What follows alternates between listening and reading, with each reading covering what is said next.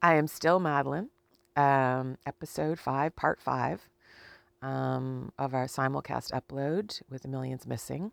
Um, so this is now August 25th, so it's much later than those 4 episodes you just listened to. So again, as I said in the intro, bear with me if I end up repeating myself because I do not remember. And I've listened to those 3 times, and by the time I finish listening to them, I still don't remember what it is I said.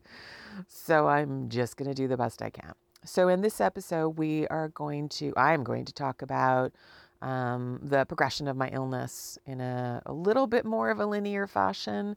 But even within that, it cannot be strictly linear because I obtained understandings later on that I'll sort of weave back, keeping in mind that a lot of my illness happened in my adolescence. I had no perspective on it.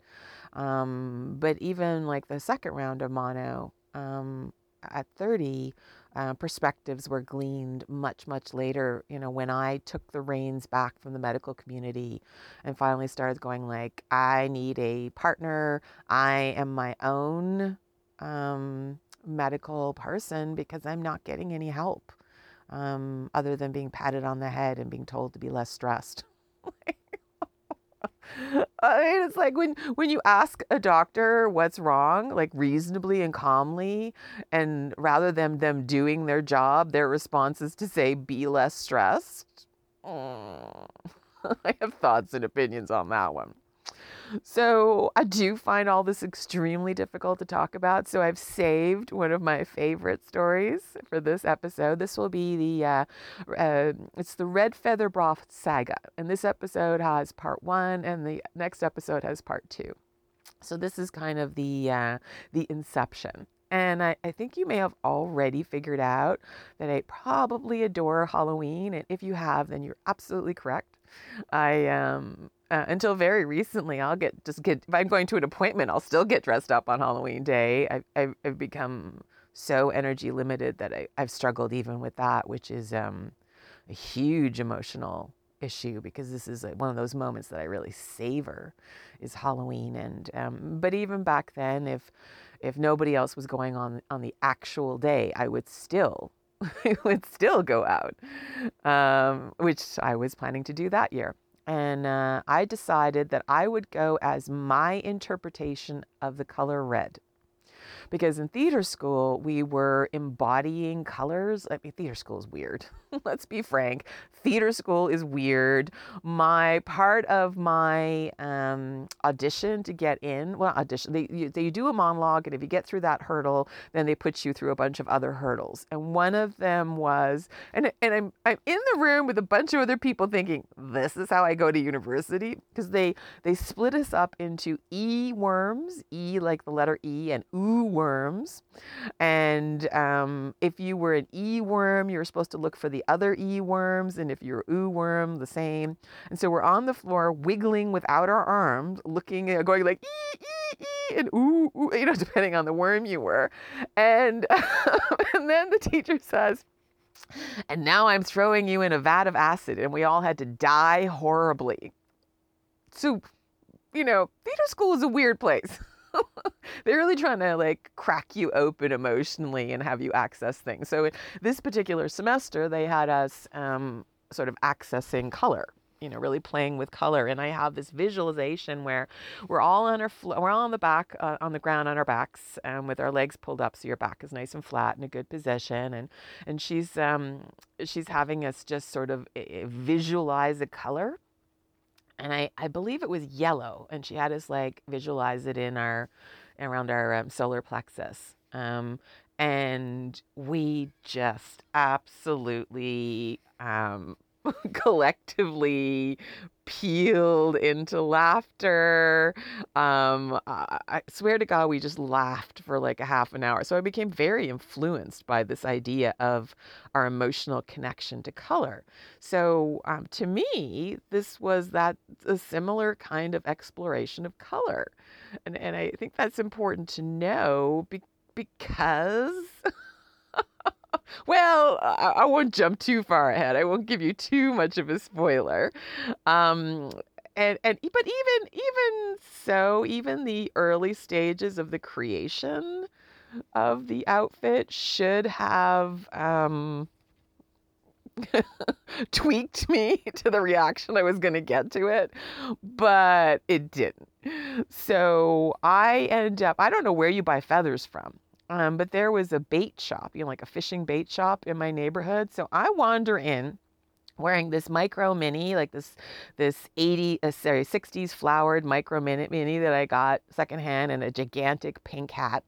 And I swear to God, the guy behind the counter, this like burly guy, and I think he thought a unicorn had wandered into his shop. He's like, okay. So I said, "Did you have feathers?" And he's like, "Yeah, they're over there." So I get this big bag of, what turned out to be kind of this colored turkey feather, they said. So it's quite thick on the bottom, relatively thick, and then the end is quite long and thin and sort of like, floats a little bit. I thought, oh, these are so beautiful. Yes, I'll take those. And then I wait until the day to start really getting started. I had dyed an old bra and stupidly had chosen one that was mesh because I know nothing about sewing. So I'm sewing the feathers on individually, and I suddenly realized that I've really bitten off more than I can chew, because to cover enough of the breast to not get arrested was going to take me forever. So here I am on Halloween, madly sewing individual feathers onto a bra for 5 hours. And so I was heading out because I always liked to pick something. I loved to go dancing. Dancing was my life. I miss dancing so much. I can't explain to you.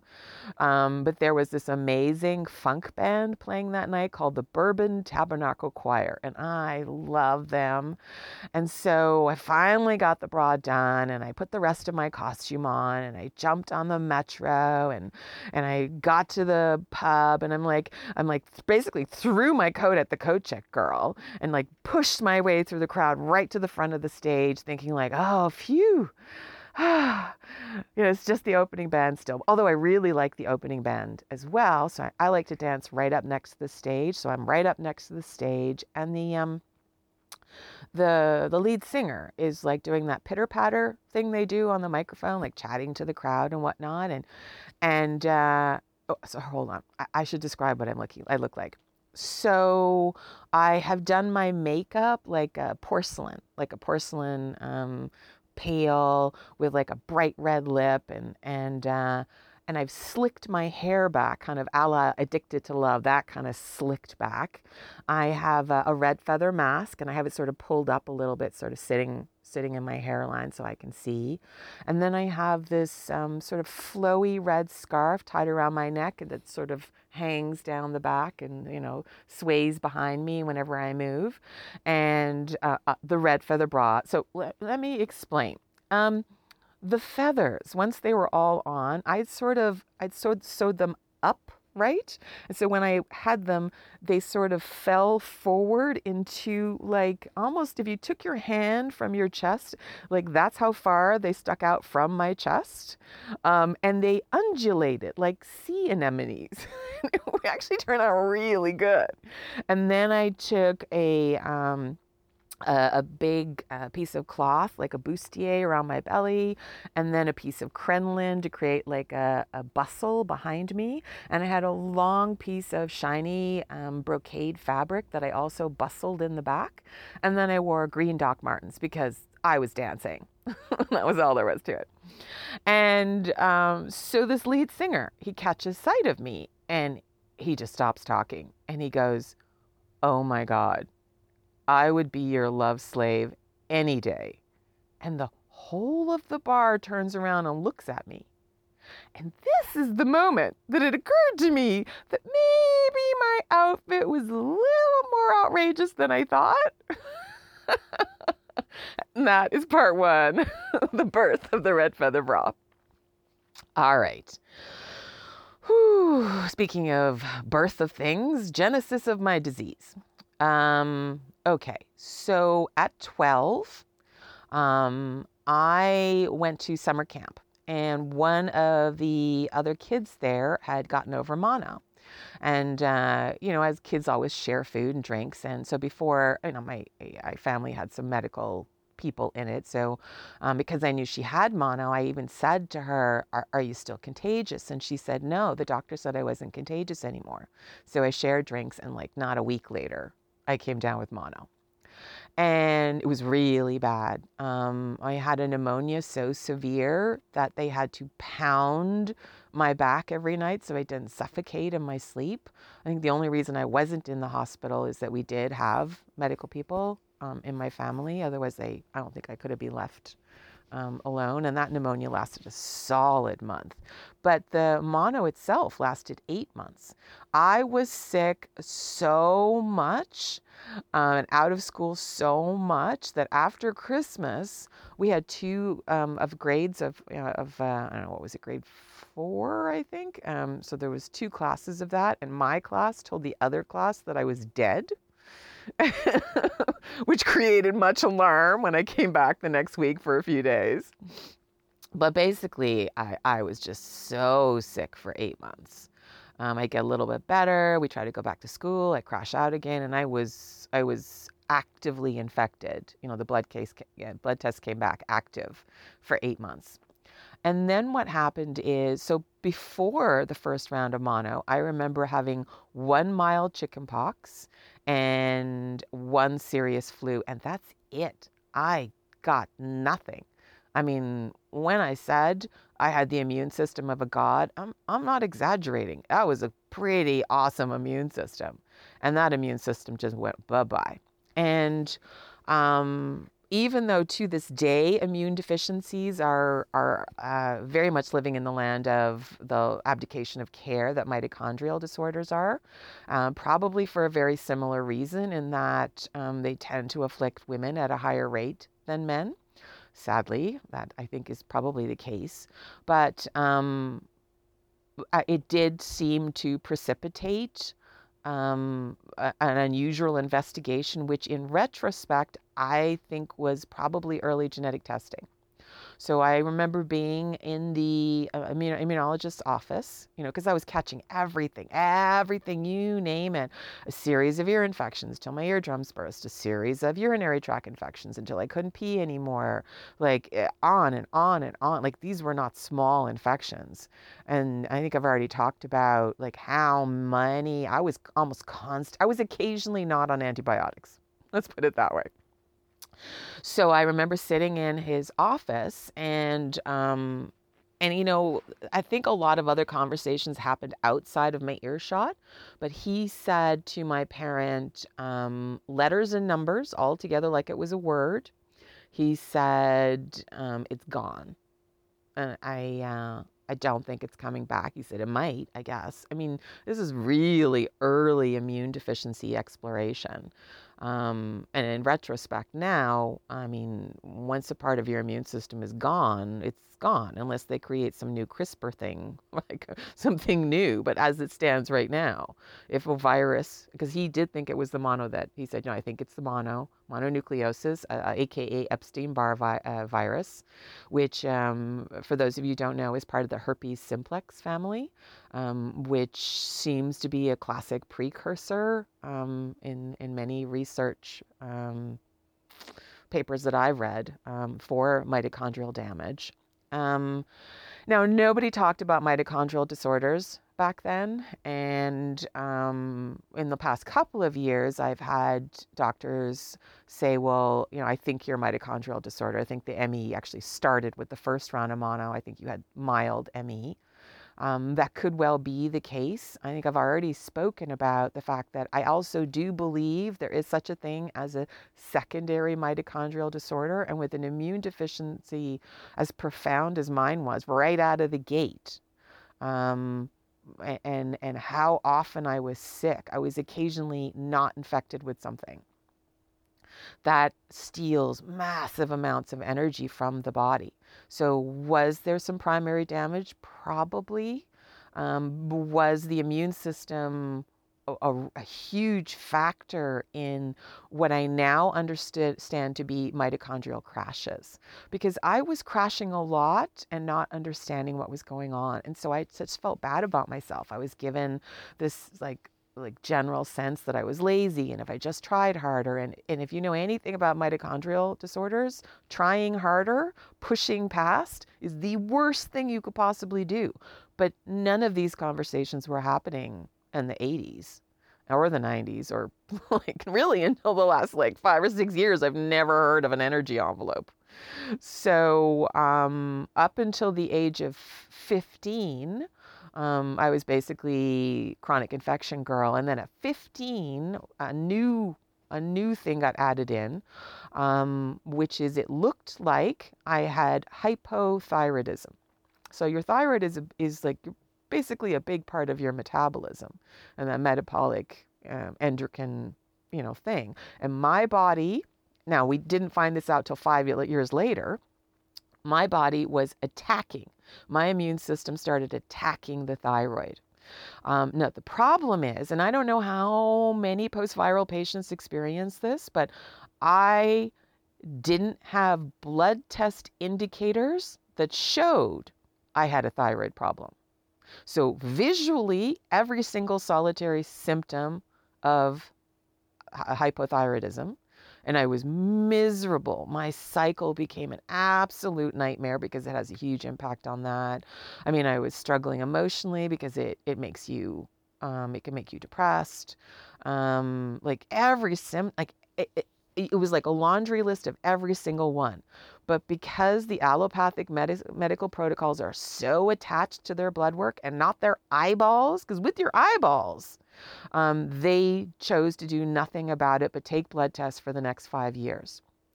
And the problem with that is with what later got dubbed Hashimoto's thyroiditis, an autoimmune disorder.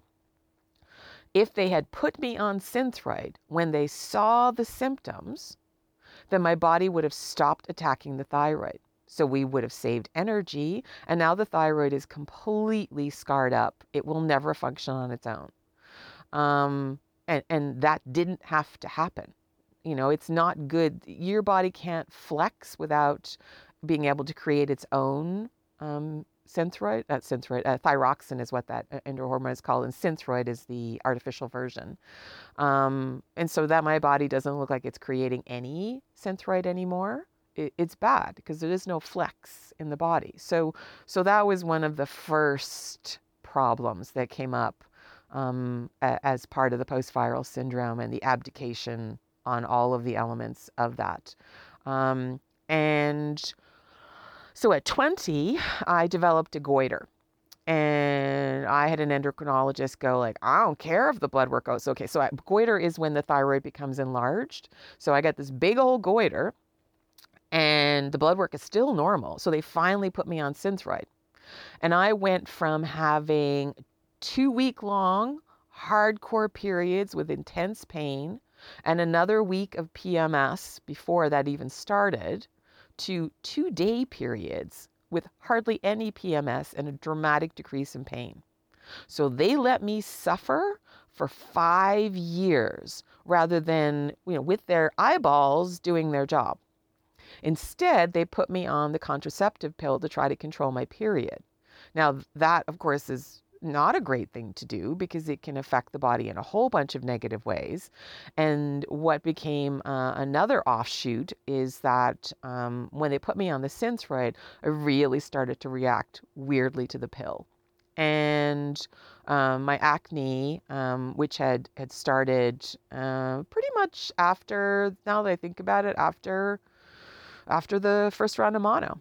And this was hardcore acne. This was like really problematic acne, which I later came to understand where it was actually part and parcel of the immune deficiency. This was just one more infection the body couldn't fight. And I'll talk later about how that actually went systemic. That's how dangerous something as simple as acne can be to somebody whose energy production system and immune system are not working properly. So anyway, back to, I'm on Synthroid, and so I tell every doctor, I tell them, I'm going to go off the pill. It's making me sick. And nobody says anything to me. So I go off the pill and I become so sick, like progressively over the course of about 2 months, to the point that people were moving away from me on the bus. I just looked ill. I felt so sick. And finally, somebody ran blood work, and I had become massively hyperthyroid. So, like, you've had too much thyroid in your system. And what turned out to have happened, and it was a dermatologist who explained this to me actually, is that there is a binding with the contraceptive pill and the thyroxine. And so when you go off it, it kind of dumps a whole bunch of thyroxine in the system. And then I'm still taking the Synthroid. So I'm just doing this buildup of it in my body.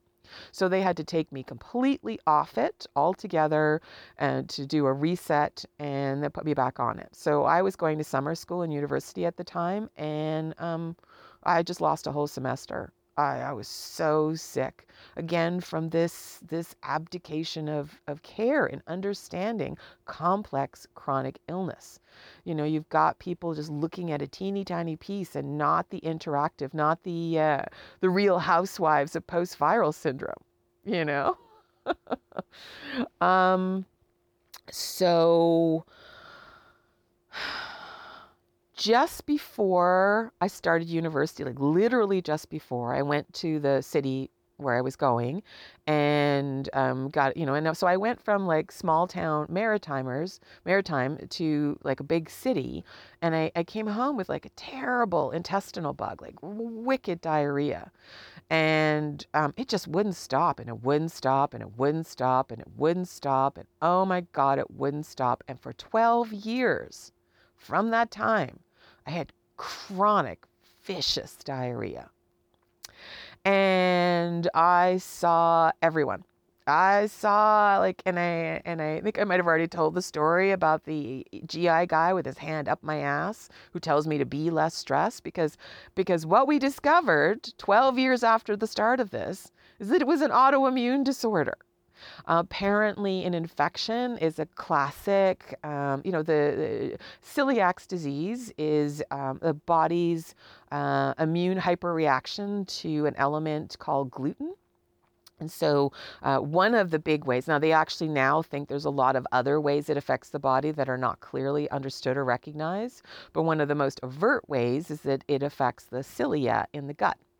And so they're like little fingers in the gut that gives you the gut more surface area to absorb nutrition.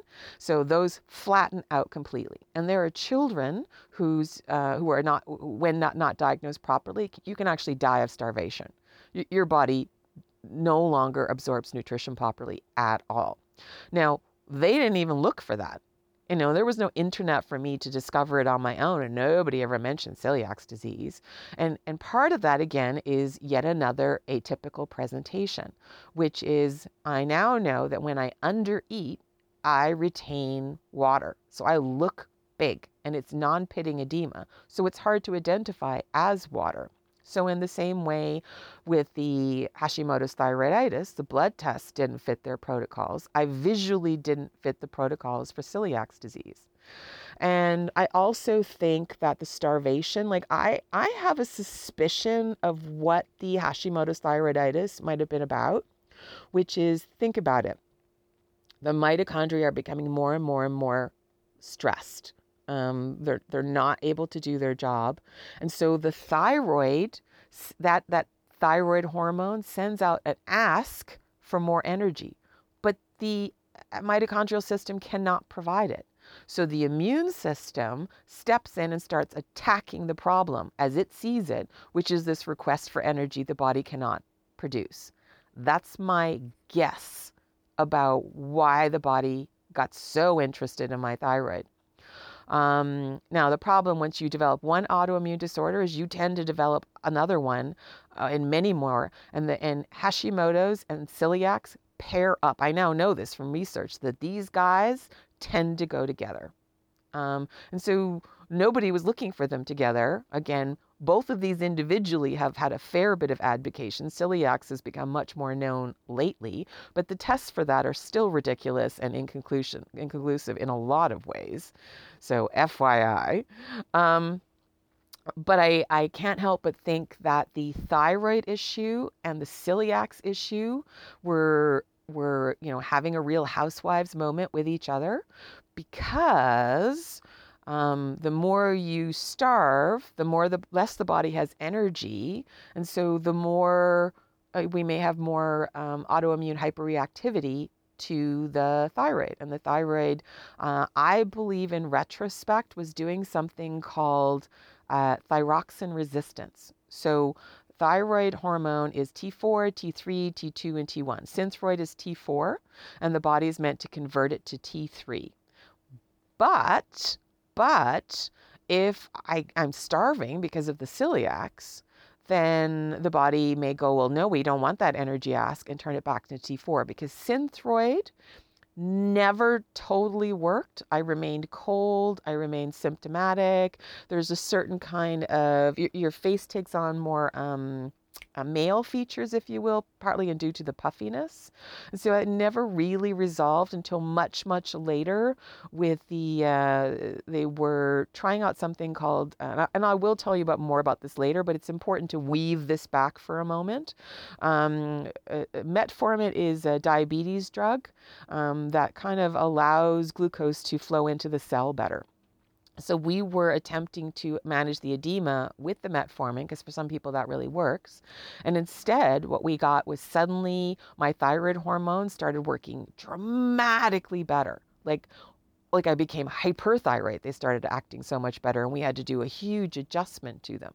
So all these years ago, the celiac disease, and it may have been a pre-existing glucose uptake issue because of the mitochondrial disorder, but then you start starving it with the celiac disease. So you're really creating a perfect storm of damage in other areas with the, it's like the clash of the titans, like autoimmune system attempting to do things the main part of the system can't do is a lot like Hulk smash. Hulk smash. Like Hulk is trying to help, but we need like surgeon fingers, not like big Hulk smash. But that's what was going on. And I'm sorry, this is so complex. I mean, I know you guys might be glazing over a little bit, so please bear with me. All right. Throughout about 17, I stopped sleeping. I think many of you may know that insomnia is a hallmark of mitochondrial disorder in ways they don't really understand, probably to do with facets of brain damage that the virus may have done, or the progression of the illness. Like, it's really hard to know.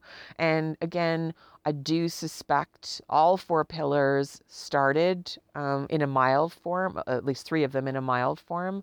The multiple chemical sensitivities, the fibromyalgia, along with the mitochondrial and immune issues. So it's a little hard to parse what might have been going on back then, because fibromyalgia is the hyperactivity of the brain. That has some insomnia factors in there. I have forgot. Let me just roll back for a moment on the multiple chemical sensitivities. I became sensitive to everything, to nickel on my skin, like contact dermatitis, allergies, you name it, I became sensitive. And that's flexed and bowed a little bit. It seems like when the mitochondrial system is doing a little better, the multiple chemical sensitivity experience seems to settle. I'm not sure what the skinny and the scoop is on that. I don't know if it's because it's giving the immune system more juice and then it's less hyperactive in some ways. I don't know if I can just handle the effects of chemicals a little better. It's not every chemical, but it's definitely worsened over the years. I was having really, really, really bad, and forgive me guys, but this is what happened, vaginitis. And they ran every test you possibly ran until a dermatologist said, I think you're having a contact dermatitis to the soap you're using in your shower, and your laundry soap, and your toilet paper. So we shifted those, and what had been almost a chronic infection from the age of about 16, 17 suddenly settled. So, I mean, to be constantly infected in one of the most sensitive parts of your body because of the multiple chemical sensitivities creating a contact dermatitis. And this is why it's so important. I mean, I'm going to roll forward for a moment. When you look at the lack of supports for PWD on assistance, persons with disability on assistance, every single solitary facet of my illness has its own expense. And if that isn't properly managed, it real housewives it with the other issues. So the immune issue got itself absolutely skyrocketed because of a contact dermatitis with the soaps I was using and the toilet paper I was using.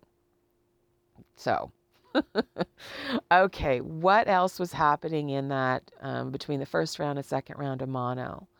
I was experiencing a lot of self-doubt.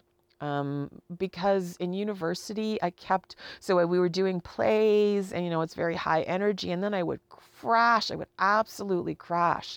And I would say to myself, oh, you're lazy. Just like, look at you crashing again. And like, and I was getting that feedback from my family as well. And I just felt so bad about myself because I thought this was some emotional deficit of mine, not understanding that this was a biological deficit.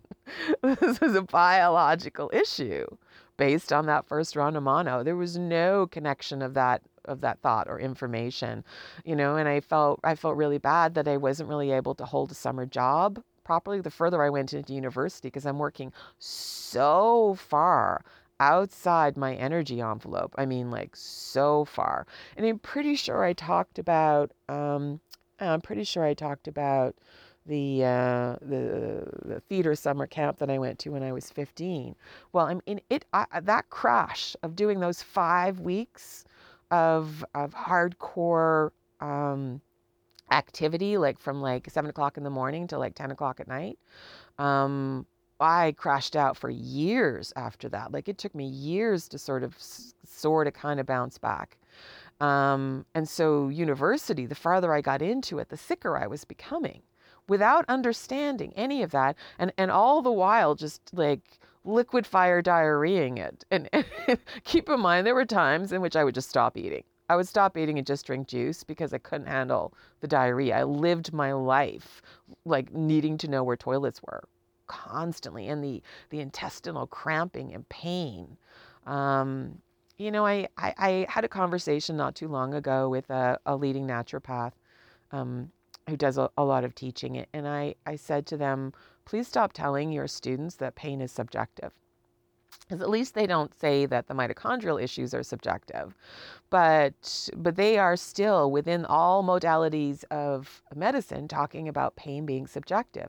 Pain is not subjective. Pain is the same as if the electrical signal that lights your light bulb. Biochemical and electrical, that's what it is. The subjectivity is the system that hasn't created ways of assessing that, because instead they lean into the bias of it being subjective. If a person was just stronger, they could handle it more, or blah, blah, blah. And then all the race bias goes in there, the gender bias, and you name it. But pain is not subjective.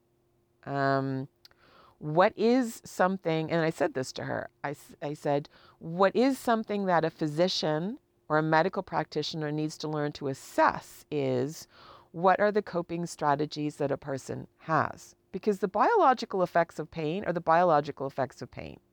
Just because I can slather on huge layers of Suck It Up Buttercup doesn't mean that it's absolutely, that it's not absolutely destroying my body. Because pain does terrible, terrible things to your body.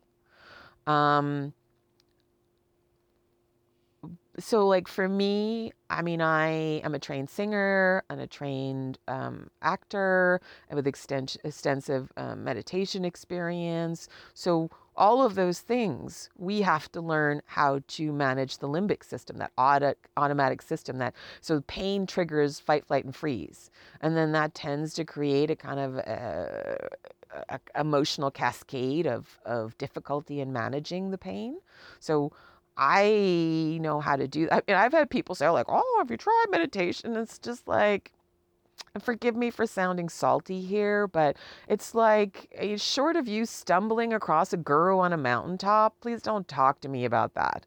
Like, I know how to do that. I've been dealing with pain since I was 8.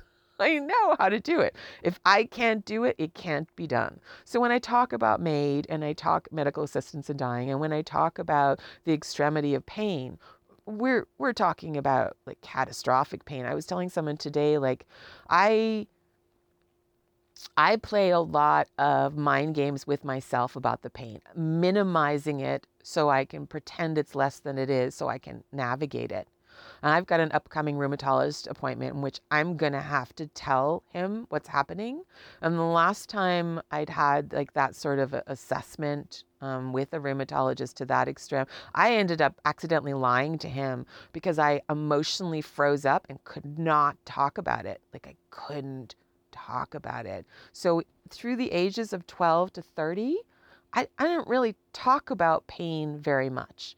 In retrospect, with a medical practitioner I have now, who's known me for like 20 years, she says, when you start talking about pain, you have fallen off a cliff. You won't talk about pain. Like she really struggles to get me to talk about it. And then, when I number it 1 to 10, she now has me sort of describe everything about it. And we did that like maybe 6 months ago with something.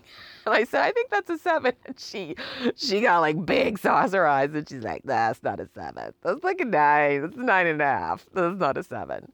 And so I've tried to understand as I knew I was going to do this recording and I'm going to have to talk about pain and I don't like talking about pain. My 10 is not what other people would quantify as a 10. My 10 is when more than one area of the body is at a 10.